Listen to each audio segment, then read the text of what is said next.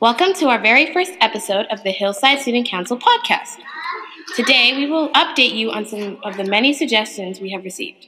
We have tried very hard to make your voices heard.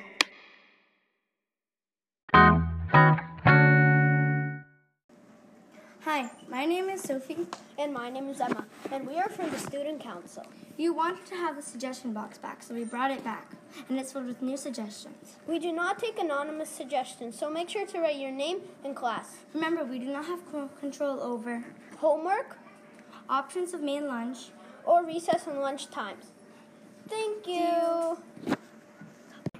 This year we got a suggestion from the suggestion box about starting a school newspaper, and as you can see, the buzz is going very well.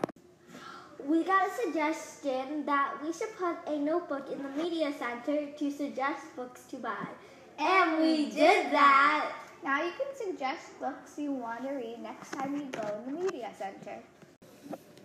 We collected Coats for Kids this year, and we got a lot of donations. We have been doing Coats for Kids for a very long time, and we have been very successful.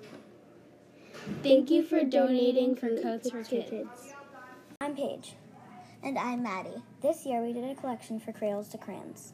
Mika, 5th grade student, in Miss Miller's class came to talk to us about Cradles to Crayons. We were very successful. We collected 6 boxes with games, PJs, and so on. Thank you for donating to Cradles to Crayons. We really appreciate it. Hi, our names are Maeve And Natalie. Because of a suggestion asking about having dessert on Valentine's Day, We wrote a letter to the lunch staff. Though Valentine's Day has passed, we will follow up to see about next year. your suggestions are so important, so keep putting your ideas out there. Because one little suggestion could make the school a better place. Hi, my name is Jacob. And my name is also Jacob, and we are from the Student Council. This year, we inquired about the soccer nets. We wrote a letter to Mr. K about whether we should bring in the soccer nets to the new school. Years ago, we made a fundraiser for the soccer nets and hoped to bring them to the Sunita L. Williams School. Just a quick reminder, please don't hang on the soccer nets.